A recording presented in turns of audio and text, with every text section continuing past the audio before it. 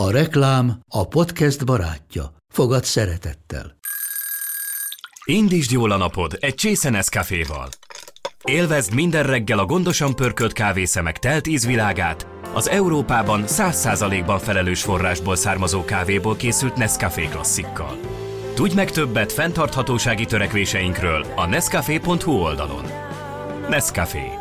Új lehetőség minden csészében. Ez reklám volt, jó volt.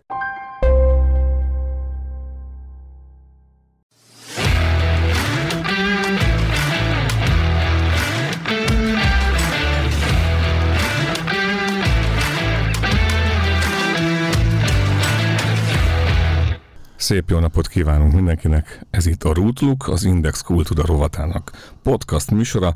Mai vendégünk, mondhatnám azt is, hogy házi szerzőnk, de nem csak a házi szerzőnk, hiszen ő annál sokkal gazdagabb életet él, irodalmi, zenei és egyébként közéleti életet él. Mi pedig örülünk annak, hogy a társaságunk része ő. Pós Zoltán. Sziasztok! Szia Zoli! Ugyanígy örülök én is. Szia! És még van egy új tulajdonsága az Zolinak. Ezt most éppen Víg Gyuri mondta, ő lesz az egyik kérdező, Zoli, én leszek a másik, Tóth Benedek vagyok, de akkor Gyuri mindjárt be is fejezi, mert apropója van annak, hogy itt vagy. Miért vagy te most itt? Behívtatok. Bocsánat, ez nagyon faragatlan volt. Megkapta a behívót. Ugye szerteágazó irodalmi tevékenységed, újabb elismerése, hivatalos állami elismerése, József Attila díjat kaptál. Ez mit jelent neked egy ilyen díj? Hát ugye szokták mondani, hogy a díj az nem jár, hanem egyszer csak kapsz egy e-mailt. Én azt gondoltam, hogy egy telefont, most egy e-mailt kaptam, aminek nagyon-nagyon megörültem. Nem fogok ebből titkot csinálni. Én kimondottan örültem a József Attila díjnak. Nem számítottam rá, csak abból a vonatkozásból, hogy az ember elmúlik 50 éves, akkor egy középdíj, ha már van 20 könyve, és 30 éve jelent meg az első kötete, akkor talán lehet egy ilyen. Ez se természetes persze, mert egy 30-as, 40-es korosztály egyelőre várakozik, de... Zoli, oké, azt mondod, hogy ez középdíj, tehát, hogy szerintem a díj az díj, nem? Tehát, hogy van kis díj, meg nagy díj, meg van középdíj. Ez egy hivatalos a József Attila díj szerintem ez egy nagyon jó díj. Tehát... Szerintem is abszolút jó a patinája a díjnak. Én tényleg így azóta kaptam egy ilyen löketet, nyilván majd aztán visszaáll az élet a normális kerékvágásába, félig meddig vissza is állt. Ugye amikor így mész a gyerekekkel az IKEA-ba, és minden ilyen installációba belefekszenek, és minden kanalat megnyalnak, és nem fér be az irodaszék a kocsiba, a nagy dobozával, és akkor ki kell venni a gyereküléseket, és... De egy középdíj megoldja ezt a problémát? Csak azt mondom, hogy a középdíj az ilyenkor nem ég meg a lelki szemeid előtt, semmilyen hatással nincs az életedre, amikor a gyereküléseket kell a csomagtartóba tenni, és egy dobozt a gyerekek lába alá szuszakolni, menni haza, és tehát az ember annyira civil életet él, hogy az, hogy valaki író, költő, és mondjuk ezt az identitását akarja megélni, hát ez akkor van, ha még a meseolvasás után nem alszol el együtt a gyerekeddel, és akkor van még egy pici időd olvasni, vagy ne adj Isten írni. Igen, mert hogy ez fontos tudni, csak a hallgatóknak mondom, hogy nyilván most hallják Pós Zoli hangját, de valójában a szavaival szoktak találkozni az Indexen, tárcákat szokott nekünk írni, és a Stenk rovatba pedig nagyon varázslatos, hát hogy is mondjuk ezeket, ilyen rock, pop, meg funky, meg blues, meg mindenféle jazz, ilyen kritikákat, vagy legalábbis recenziókat megjelenő, vagy megjelent lemezekről. Tehát ez az ő világa. Miközben ugye, amiről beszélsz, tehát hogy azért van egy Zelek Zoltán díjad, van egy Füst Milán díjad, most van egy József Attila díjad. Tehát ez egy nagyon fontos útnak a jele, tehát hogy versből eljutottál egy olyan közegbe, ahol tulajdonképpen, amit mondasz, hogy már lehet, hogy majd a középdíj várományosokként már nem kell, hiszen már tulajdonos vagy, a nagy díjak felé figyelsz majd, vagy fordítod a figyelmet. Tehát nagyon-nagyon fontos, hogy ez nem egy verseny, és a díj, mint olyan, az jó, ha beesik, de nincs az ember tudatában. Tehát hogy nem egy ilyen versenyhelyzet van, hanem ez a ír ne kényeskedj, mondta volt Eszterházy Péter, az ember csinálja a dolgát, most is idefele jövet is egy indexszövegen gondolkodtam, idéznél belőle néhány mondatot. Formálódóban van, legyen meglepetés. Szóval, de közben így el is veszítettem a fonalat. Nem, szóval az a lényeg, hogy tulajdonképpen tehát életed arról szól, hogy élsz és írsz. Igen, tehát tulajdonképpen és szívesen ásom föl a kertet is, és szórom tele fűmaggal, és csúzival lövöldözöm a varjakat, maggalambokat. De csak fejbe, gondolatban. Hát csak így a környékre, hogy valamint csattanjon, de ne rajtuk, és akkor elhessenek. Mert ugye valahol olvastam, hogy egészen fiatal korodban fölhagytál az állatkínzással. Egy ilyen szöveget pont beugrott. Tehát gilisztákellása, sündisznók molesztálása. Igen, a sündisznók sérelmére elkövetett erőszak is előfordult. Ez kiskoromban volt, amikor is ugye minden gyerek szembesül azzal, hogy van benne egy ilyen kis ördög, ami így tudom, hogy megcigiztetni a békát, nyíllal. Rémisztő. Rémisztő, de hogyha falusi, kisvárosi valamennyire összefügg az Battonyával, szóval ez egy különleges hely. Elég rendesen, igen.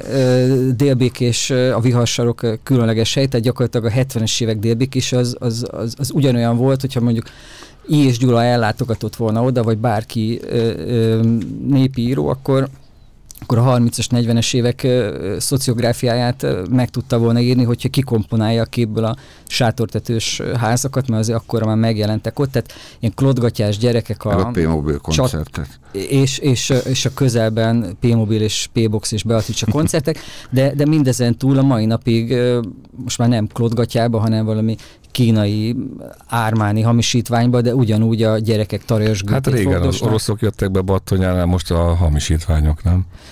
Sőt, az eredeti, de nem védjegyes cigaretták a rendszerváltás körül. Ez egy nagyon különös világ volt, amikor átmentél a határon, Tornyára, románul Tornu, tehát abban a Romániába mentél át a nyugati cuccokért, ahol egyszerűen nem volt édesség, csak ez a napraforgóból készült, most már elfejtettem a nevét, ilyen préselvény, ami picit édes volt, és csak azt ették szegény külhoni honfitársaink. Ebből a szempontból is érdekes volt Battonya, és abból a szempontból is mai napig ez van, hogy lőtornyok vannak, hogyha kicsit így eltévedsz, mikor kerékpározol, akkor így betöltik a román kollégák tehát ráhúznak a gépfegyverre. De már uniós ország vagy. De már uniós, akkor lehet, hogy most már nem. Nem, schengeni határ még itt van.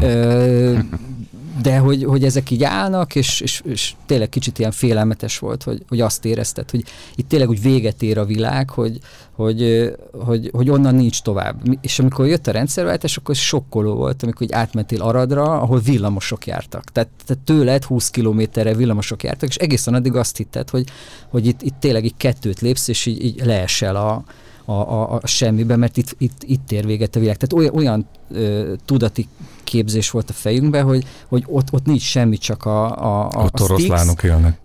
Igen, valami ilyen halálfolyó, a száraz ér, amit valami aradi bőrgyárból küldték bele az ilyen iszonyú büdös szennyet, és ez a kertünk alatt folyt el, és mindig volt, hogy na, a románok már megint felnyitották a fedőt, vagy nem tudom, és akkor Hát ezt éreztük Romániából, és tulajdonképpen az érdekes, hogy ez a hú, de jó, hogy nem ott húzták meg a határt, hogy 6 kilométerrel odébb, mert akkor milyen lenne, ha amilyen ilyen Hát erről vannak némi történészi vélemények, hogy talán mehetünk arrébb is húzni azt a határt, mondjuk keletebbre.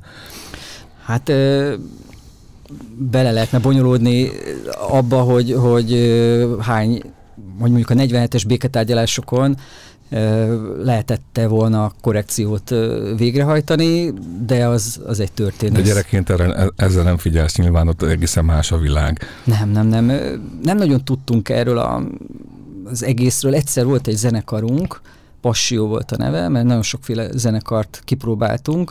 Az akkor éppen... Te, ha jól tudom, mert az előbb beszéltünk az adásról, basszusgitárral szárnyaltál. Igen, basszusgitárokat gyötörtem, de doboltam is. Volt egy zenekarunk, annak azután neve, hogy TBC. Volt más TBC nevű zenekar is, mint aztán később megtudtam. De ez a Gümőkorról elnevezett zenekar? Igen, és ez egy punk zenekar volt, és szerepelt a tévében. Az a döbbenetes, hogy 85 elején... Ott dobon működtek közre? Akkor pont véletlen nem voltam otthon, és tehát nélkülen vették föl, eléggé rosszul éreztem magam ebben a helyzetben. De hát ugye Angliában a kóbor nélkül vették fel az első. Igen. Azt nem is tudtam, Mihály Tomi énekelt. És az volt a fura, lejött egy forgatócsoport, hát ők ilyen röpűpával-szerű, valami citerás, hát nem tudom, kis együttest kerestek, hát éppen nem találtak, de mondták, itt a műfázban van egy zenekar, ott kopácsolnak, és akkor eljöttek, és azt megcsinálták, összejátszották, hogy eljöttek a helyi diszkóba, ahol megkérték a DJ-t, lemezlovast akkor, hogy konferálja föl, ma abban az időben, a 80-as évek közepén, még a Scotch együttest így konferálták föl, hogy ti vagytok az ászok, ti vagytok a sztárok, ti vagytok, akik diszkóba jártok, és minden szám előtt volt egy ilyen felkonf, hogy mit tudom, Opus együttes a sógorok, és akkor vagy a sógorokra volt valami ilyen vicces ilyen beköszönő, és minket is felkonferáltak, mintha a diszkóba léptünk volna föl, de nem, semmi, ott a helyi erők tomboltak sörös üveggel, nem tudom, és akkor utána rávágták a műfházba rögzített ilyen kis dalt, a Nem keresem Márt, úgyhogy a magyar televízióban volt egy ilyen Jó estét Magyarország, Jó napot Magyarország, nem tudom, egy ilyen műsor folyamban, 85. április 4-én, a mi kis zenekarunk szerepelt, szerintem az egyik első punk zenekar. De nélküled. De nélküled. De utána ez a formáció megszűnt, és aztán én... Hát nem csodálom, nem voltál ott. Igen. Jó, tehát itt van punk múltad, dobos múltad, batonyai múltad, és akkor ebből hogyan következik, hogy mondjuk 20 éves korodban megjelenik az első verses kötet? De hát ez logikus, hát hogyha valaki zenél, akkor dalszöveget ír, nem? Ez egészen pontosan így van. És a dalszöveg meg talán rímel is. Volt a 79-80 körül a tévében a Gyökerek című filmsorozat, talán emlékeztek. Igen, a Kunta Kinte, nagyon sok ilyen vicc is. Götz Árpád fordította talán magyarra. Tényleg? Ezt nem olvastam a könyvet, de a filmsorozat beégett a tudatomba, és az első dalszövegem, a Rabszolga címmel, ez a film ihlette, és akkor már elkezdtem így rímelgetni így a magam suta módján, és akkor ezek ugye dalszövegek, akkor együttes, nem tudom, és amikor 13-14 éves volt az ember, akkor már megismerte jobban József Attilát, akkor írtam József Attila modorába, meg a Pilinszky modorába. Ugye volt neked mentorod ilyen nagyon fiatalon, amikor elkezdtél ezzel próbálkozni? Nem.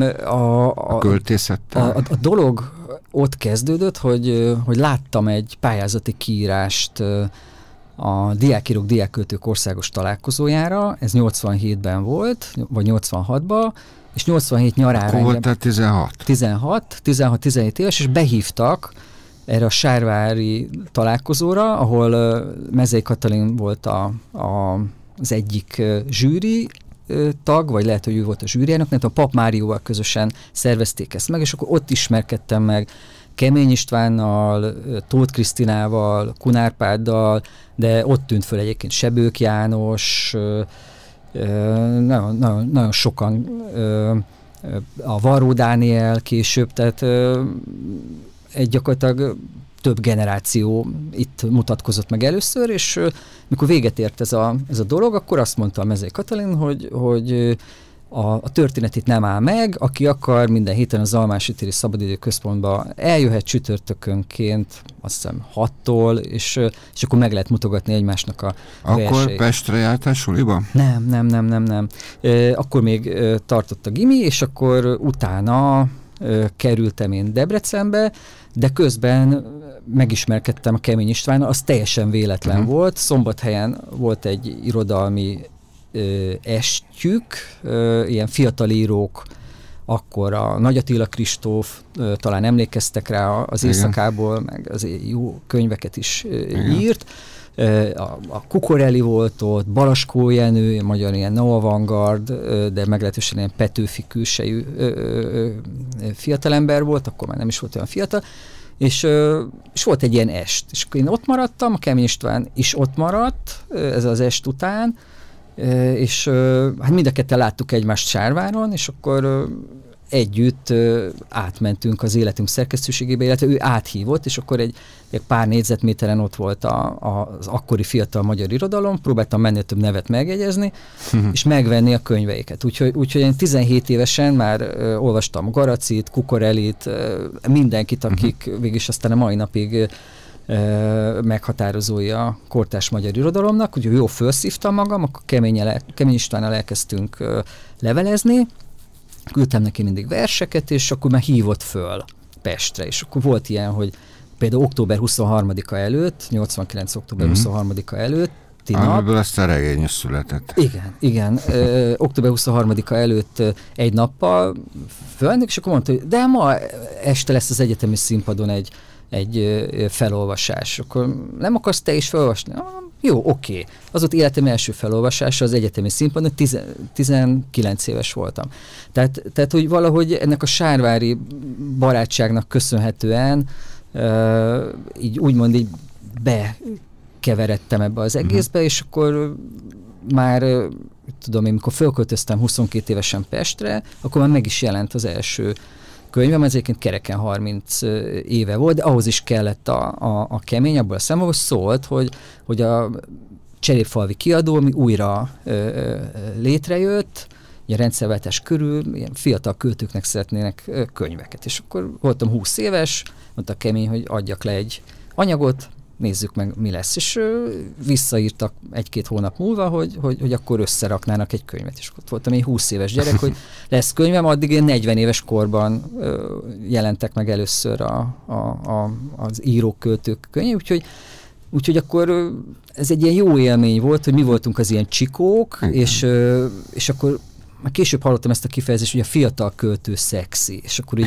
így tök mindegy volt, hogy mit írtál, de fiatal voltál, akkor az olyan aranyos, hogy ilyen lobogó, áttüzesedett tekintetű ifjú költő ott üldögél a New York kávéházba, és próbálja jó ritmusban meginni a presszó kávéját, és gyakorlatilag olyan modoros, hogy csak na. Muszáj most megszakítanom, mert helyre kell tenni, mert nem Göncz Árpád fordította a gyökereket, hanem Falvai Mihály, tehát hogy csak nehogy így maradjon a köztudatban. Már jó lehet, hogy Árpi bácsi is lefordította, nem tudom, de... Hát ővé a Gyűrűk ura számomra, ami nekem egyébként... Valamiért így maradt meg, de nem Falvai Mihály fordította. Falvai Mihály. Na szóval, oké, tehát megírja az ember az első regényét, vagy az első könyvét, vagy az első... Vers. Elkezd készülődni valamiért közölni akar. De miért akar az ember írni? Tehát mi az, ami hajtja? Oké, énekelni azért akar, mert mondjuk szomorú vagy jó, de írni azért sokkal macerásabb, le kell ülni, elő kell venni. Az sem biztos, hogy érdekli az embereket, de mégis ez hajtja valamiért előre. Bocsánat, csak hogy még hozzátegyek még tehát megpupozzam ezt a kérdést. Ugye ez nálad azért is különösen érvényes ez a kérdés, mert hogy te gyakorlatilag olyan tempóban fogyasztod a tintát, ahogy ezt utoljára a 2 háború között tapasztaltuk a Kosztolányék generációjának, akik egy felméretetlen mennyiségű életművet hagytak maguk mögött, újságcikkekben, színdarabokban, kabarétréfákban, regényekben, verses kötetekben, és még ami szembe jött, nem tudni, hogy mikor aludtak. Ehhez képest te, ugye túl azt hiszem 4 regény van. 4 regény, most írom az 5-et. Nem tudom, majdnem ugyanennyi ilyen, hát nevezzük esszékötetnek, bár kicsit tágabban értelmezett ez. A verses köteteid mellett ugye oda tettél, nem tudom, rádiójátékot, nem tudom hány ezer cikket, tehát folyamatosan írsz. Nekünk hétről hétre kettőt biztos, na jó, de hát írsz. így fölbukkantál a Blikbe, az Éva magazinban, tehát mindenhova írsz, mindenről, ha kell arról, hogy hogyan rendezzük át korszerűen a spájzot, vagy mi történik a szóval azt akarok kérdezni, hogy mikor alszol. Hogy a fenébe, és miért fontos neked, hogy írjál, és hogy ez a sok minden, ez nem vette el a kedvedet. Az, hogy csinálod? Hát tulajdonképpen mondhatni azt, hogy kényszerpályák. A popzenéről, popkultúráról szeretek írni, tehát gyakorlatilag a feleségemnek is elmondanám ugyanúgy a reggeli kávé mellett mindazt, amit többé-kevésbé megírok. Ezt nagyon szeretem, a popkultúrával a foglalkozást. Hát, amikor még női magazinokba írtam, mert írtam gyakorlatilag majdnem az összesbe, az Elle-be, az Évába, a Kozmóba, a Joyba, mindenhová. Főleg egyébként ilyen publikat, ez a pasi szemmel, típusú népszerűsítő, pszichológikus, de valójában Pósi szemmel. Hát igen, ez hogy rendezd be a lakásodat, ha összeköltöztél a pároddal, hogyan párosítsd össze a különböző stílusú bútorokat. Hát ezek ilyen áltörténetek. Ez akkor gáz csak, amikor az ember csak egy lakásba költözik be egy nővel, mert akkor azt ugye randomszerűen ismételni kell. Igen, szóval valójában ezek ilyen kényszerpályák voltak. Ez is baromi lelkesen, nagyon megbízhatóan, és elég magas színvonalon művelet. Tehát... Azt viszont azért kell megcsinálni jól, úgymond, mert mégiscsak vannak könyveid, regényeid, és hogy egy levelet is, ha megírok, vagy egy képeslapot, ott is ugye van ez a muszáj érzés, hogy ne legyen benne sajtóhiba, legyen rendesen megcsinálva. Csak hadd térjek most vissza a Ben kérdésére, tehát miért fontos neked az írás? Miért az írásban találod meg magad, tehát dobolatnál is? Valahogy úgy jött, hogy ez ugye mindenki számára kézenfekvő, majdnem minden családban volt egy Erika írógép. Tehát, és akkor... Azt hittem, azt mondod, hogy minden családban volt egy Erika. Hát nekem például igen, a testvéremet pont így hívják. Tehát volt egy írógép, ha nem, akkor az apu munkahelyén egy valami brutális NDK monstrum, vagy a anyukánál volt egy fénymásoló, nem tudom, a TS irodába, vagy nem tudom, bármi. Szóval, hogy a technika úgymond ilyen szempontból adott volt, és hát én fotóztam is, meg megpróbáltam életrajzokat írni, ilyen másik világháború foglalkoztatott, és különböző figuráknak az életrajzait, pszichoanalitikus napló szobrokat csináltam. Tehát volt egy ilyen kreatív felhajtó erő. Tényleg akkor mégiscsak adekvát a kérdés, mikor alszol? Egyébként ez az olyan szempontból durva, most vettünk egy könyves szekrényt, kicsit rendezgettük otthon a dolgainkat, és csak nekem volt egy napilapos periódusom, több is, de az elsőben 94 márciusától 97 őszéig hát egy ilyen 2500-3000 cikket írtam egy labba. Volt olyan, hogy egy lapszámba, szombatiba 7 vagy 8 cikkem is megjelent. De amikor például indult a Z-magazin, a Herskovics Iván vezetésével, akkor így mondta, hogy ugorjak már be a Magyar Rádióba, adott egy hátizsáknyi CD-t, hogy ezt holnapra meg kéne írni. Akkor reggelig írtam. Tehát jó, azok nem voltak olyan, tehát többféle lemezkritika van. Értem, tehát aki inszomniás, az író lesz. Többféle módon meg lehet írni egy lemezkritikát, alaposan is, jól is, és vannak ilyen ajánlószerű valamik, hát nyilván azok inkább ajánló jellegűek voltak, de amellett még épp akkor jelentek meg a verses könyveim, írtam a regényt. Jó kérdés, egyébként már nincs bennem az a hév, ami mondjuk a 30-as éveim végéig, vagy nem tudom, hogy hol lehetne itt egy ilyen szakasza. Tehát egy picit már ilyen lecsillapodtam, de általában nehezen is utasítok vissza felkéréseket, az is van, meg biztos az is, hogy ilyen szegény családból származom, most Isten észre sajnáltassam magam, de hogy nekem, akkor felköltöztem Budapestre, lakást kellett vennem. Én ezt kitűztem magam elé, hogy én nem albérletezhetek végig, és ugye a legtöbb barátom bevállalós volt, akár a Tére János, Kemény István, Bartis Attila, tehát ilyen klasszikus főállásuk, bejelentett állásuk nem volt. A János is csak egy hónapot dolgozott a Kozmopolitánnél, amire nagyon büszke volt, legalábbis folyton szóba hozta, de többet nem.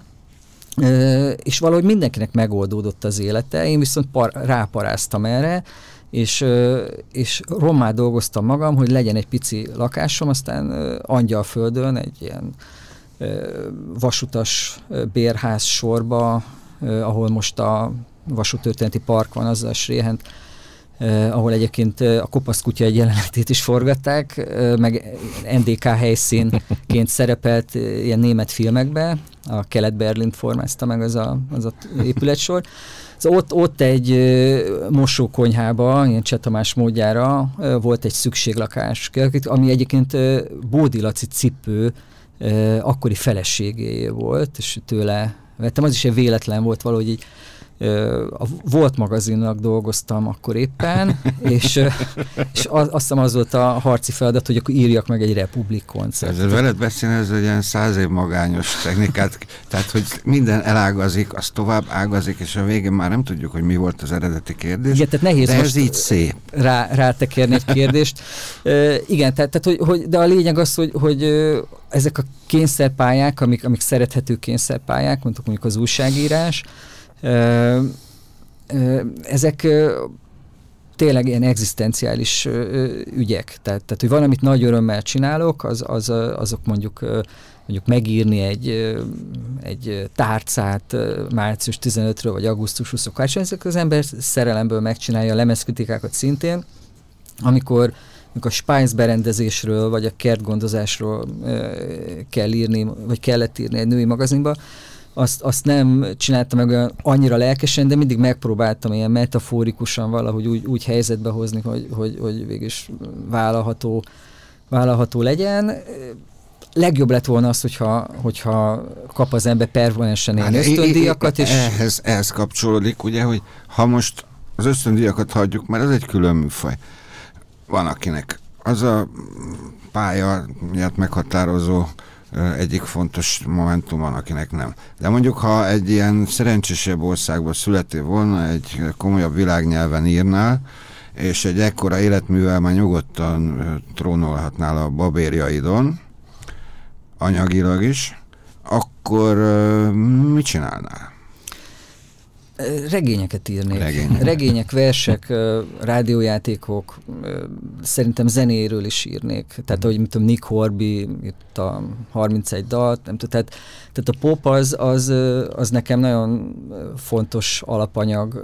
Ugye a gyerekkorom háttérzenéje, tehát arról valószínűleg írnék, de a legfontosabb azért mégiscsak a vers, az, hogy mit tudom én, rosszul veszi a levegőt a kisgyerekem, kislányom, és azonnal fölriadok, nagyon ilyen para apuka vagyok, és akkor már nem tudok visszaaludni, akkor kimegyek, írok valamit, és van ez az ilyen második létezés, tehát hogy akkor így átlényegül úgymond az ember íróvá, és akkor hajnalig ilyen írótudattal dolgozik, majd fölkel, és viszi be a reggel a kakaót, kirakom a reggelit, és viszem be a gyerekeket iskolába, ahová kell, a feleségemet is, hogyha be kell mennie dolgozni, és akkor elkezdődik megint ez a munkás nagyüzem, és hát azok az örömteli percek,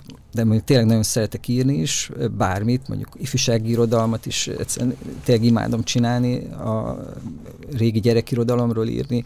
Ezek mind kegyelmi állapotai az életnek, mert azért nem volt ez mindig így, hogy tehát szívesen írtam az eltűnő szocialista áruházakról is a plázák fényében, egy ilyen nagy anyagot 3 napig, de a belem ki lógott, és jó ezek volt. Ezek hatalmas népszerűséget hozott, mert ezek a történeteid, ezek a kicsit retrós, szellemes, visszapillantó, mi maradt belőlük ma történetek, ezeket nagyon szeretik az ember, és nagyon élvezik. Tehát ez is egy pop műfaj. Igen.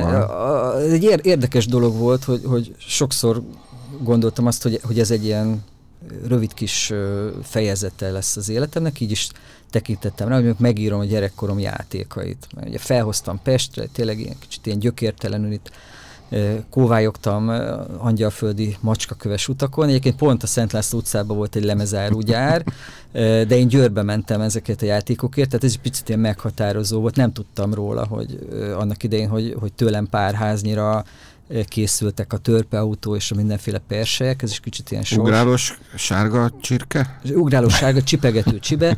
Ezt gondoltam, ezt megírom, összejött egy ilyen anyag, ez is a napilapozás volt, hogy kell anyag, akkor megírom ezt az összes létező tárgyat, és akkor megkeresett egy kiadó, hogy akkor ezt kiadná, és akkor azt gondoltam, hogy ez egy tudod, ez a bekapcsolva maradt a mikrofon effekt, hogy jó, akkor ez megjelenik, de hát elment belőle vagy 15 000 példány ilyen 6 kiadásban, és aztán jó részt eltelt egy időt, csak ezzel kerestek meg, hogy megkaptam a ZEG díjat, a nem tudom, Füstmely díjat, de Zoli, nem tudom, kell egy ilyen retrós blokkot csinálni, bejön a Csepregi Éva és a Kómár Laci. Jössz? Kösz nem. Tehát, hogy villanásnyira gondoltam, aztán egy ilyen atomvillanás lett belőle, de a legfontosabb természetesen az irodalom, a regényírás, amikor felépítesz egy regényvilágot, most például a Pest-Újhely történetét próbálom megírni, abba ágyazva egy házasság történetét, amin nincs áldás, és szét... Miért nem ész egy magyar, Nick Hornby-t említettél, hát végtelenül sok feldolgozatlan része van, mondjuk a magyar popzenének a 80-as évektől mostanáig beleértve az undergroundot is, tehát ugyanezt a magyar változatát annak a történetnek, azért az jó lenne. A popcsajok, magyar popcsajok, stb. Hát igen, csak nyilván nem az, csak hogy azt a világot egy olyan nézőpontból, Gyuri úgy akarja mondani, hogy ezt van. összekeverni az Eat, Pray, Love-val, és akkor abból lenne tényleg egy ilyen 100 év magyar magány. Szerintem többen is kerestek ezen fogást, és írtak is ilyet, Ős Zsolt is. Magam is írtam egy Táskarádió címmel egy ilyen könyvet, amely ilyen 50 év, 50 dal. Regényre gondol. Regényre. Novellára, regényre. Látod, mindig kérnek tőled valamit. Igen. Meg egyébként volt egy ilyen filmterv, dugába dőlt, kifizették, de aztán nem lett belőle az semmi. Jó cím, dugába dőlt. Szexista egy kicsit. Igen, a magyar beat születése, ilyen újságírók, fotósokon keresztül, ugye akkori ifjúsági sajtó, és voltak ilyen rock and roll gyilkosságok, és erről így vizionáltunk valamit, ugye Dunába került ilyen zenészek, tudom, és akkor erről fölraktam egy ilyen víziót, hogy lehetne egy ilyen sorozat, ugye az HBO-n futott a Bakelit, és annak kapcsán akartak egy magyar verziót, és akkor találtak meg, hát nem lett ebből a dologból semmi, de még lehet, de azt akarom mondani, hogy azért tényleg a legfontosabb az, hogy azt az életművet, azt a regényvilágot, versvilágot rakja föl az ember, mert ezek múlékony, tünékeny dolgok, tehát hogy az egy szívfájdalmam, hogy bárki megír egy zseniális lemezkritikát, mondjuk tudom én, akár a Ligeti Nagy Tamás, Hegyi Zoli, hogy két nevet említsek csak, és ugye kit érdekel már, hogy a Coldplay második lemeze az arról mit írtak, mert hogy az egész ilyen múlt idő. Miközben úgy meg van írva olyan színvonalon, hogy könyvbe kellene kiadni. Ezek így mind okék, de ugye más a sűrítettsége mondjuk egy versnek, és más egy lemezkritikának, vagy akár még egy jó publinak is. Tehát egy jó publi is olyan, hogy elmúlik. Tehát mire könyvben rendezed, már nem érdekel senkit. Hát Zoli, van egy jó hírem, tehát hogy az Indexen azért mindezt meg tudod tenni, hiszen meg is teszed, és arra kérem az olvasókat, hogy kövessék az ő pályafutását, az ő írásait figyelemmel. És köszönjük, hogy eljöttél hozzánk, és tudom, hogy most nagyon sokáig, egészen vasárnap estig tudnánk erről beszélgetni, de a műsoridő is az olyan, mint a végtelen, hogy muszáj valahol véget érnie, mert különben elveszünk benne. Úgyhogy köszönjük, hogy eljöttél, gratulálunk a József Attila díjathoz, és köszönjük, és örülünk, hogy nekünk is írsz, nem csak úgy nem mindenkinek. Csak másnak.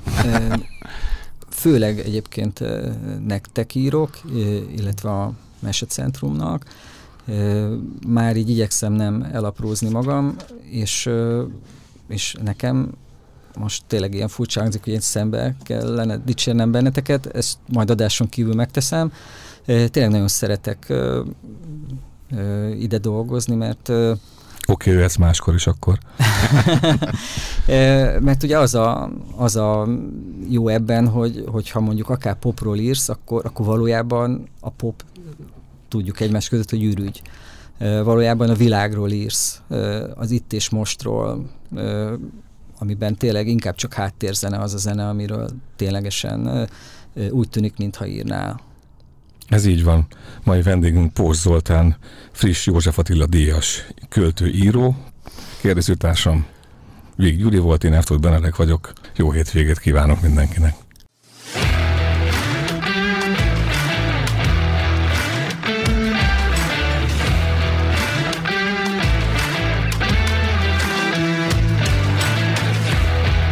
A műsor a Béton partnere.